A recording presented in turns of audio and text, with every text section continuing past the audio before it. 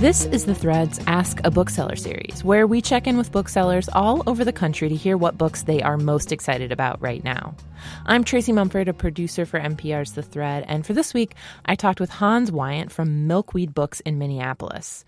And Hans recommends one of the selections from Melville House's Last Interview series.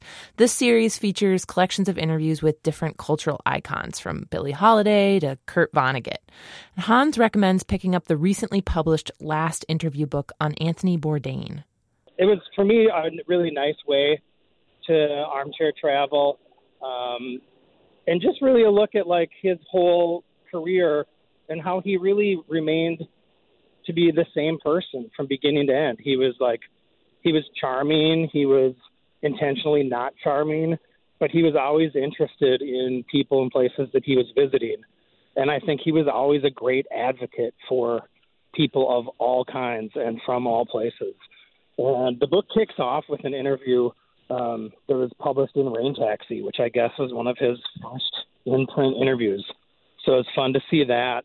And then it kind of goes through time and spans his career. And throughout, he just remains the same charming, belligerent, interesting traveler. That was Hans Wyant from Milkweed Books in Minneapolis recommending Anthony Bourdain, The Last Interview.